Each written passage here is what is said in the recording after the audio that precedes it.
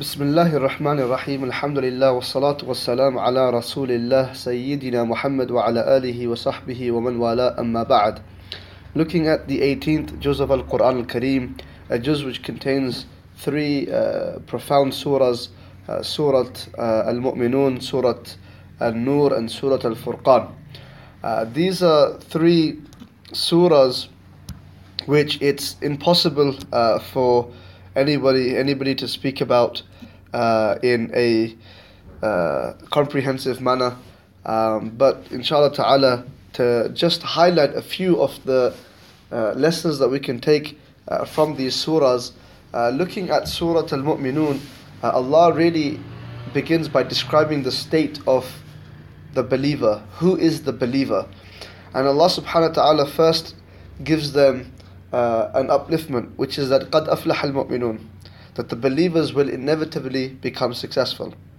الَّذِينَ هُمْ فِي صَلَاتِهِمْ خَاشِعُونَ.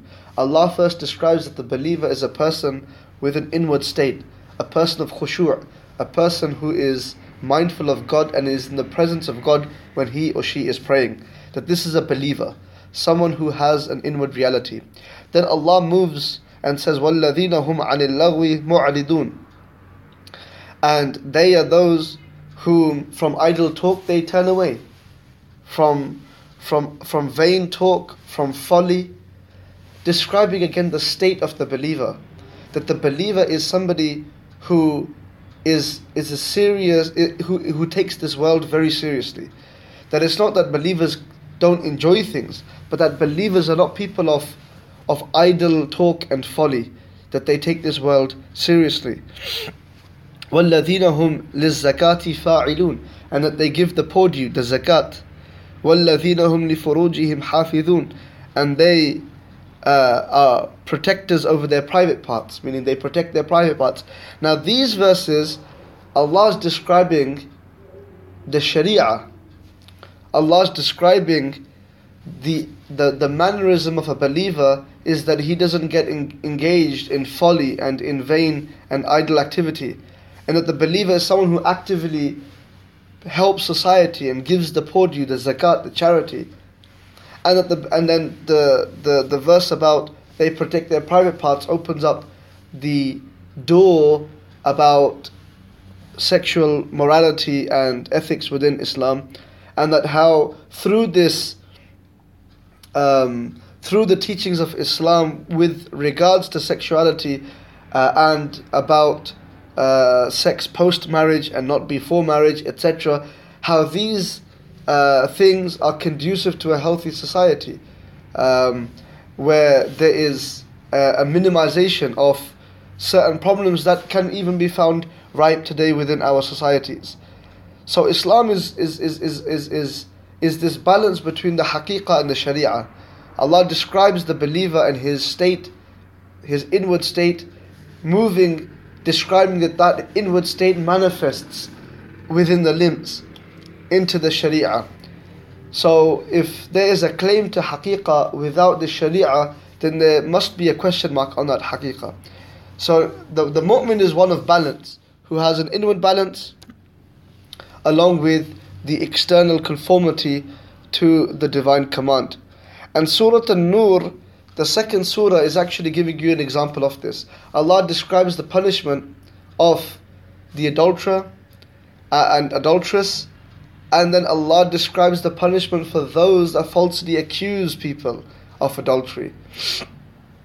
And so that the believer is to but be a believer and to leave everything else to Allah subhanahu wa ta'ala. Because these verses were revealed due to the account with regards to Aisha, al-Mu'mineen, the mother of the believers, Aisha radiyallahu anha, may Allah be pleased with her, where the hypocrites of Medina, along with some simple Muslims that were pulled into the rhetoric, falsely accused her, etc. And Allah revealed these verses absolving her of any blame or any misdoing.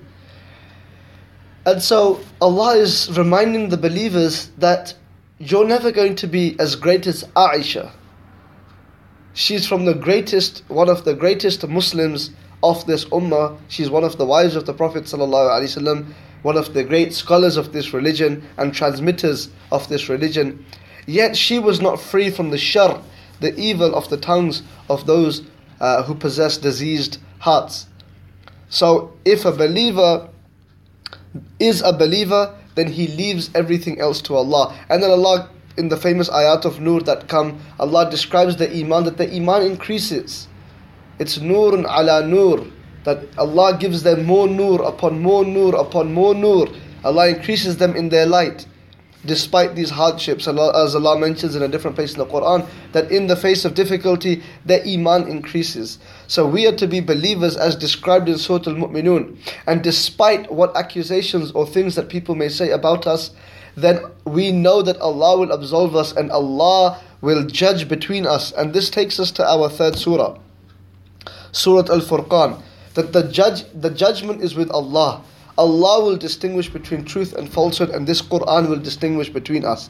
And Allah describes in these early verses that they accused even the Prophet ﷺ, saying that this is an ifk, that this is a lie, that this Quran is not true, that this is not from Allah, and that he's making it up. Look, he walks in the market, he eats food. How do we believe someone that's just like us? He's merely a man like us.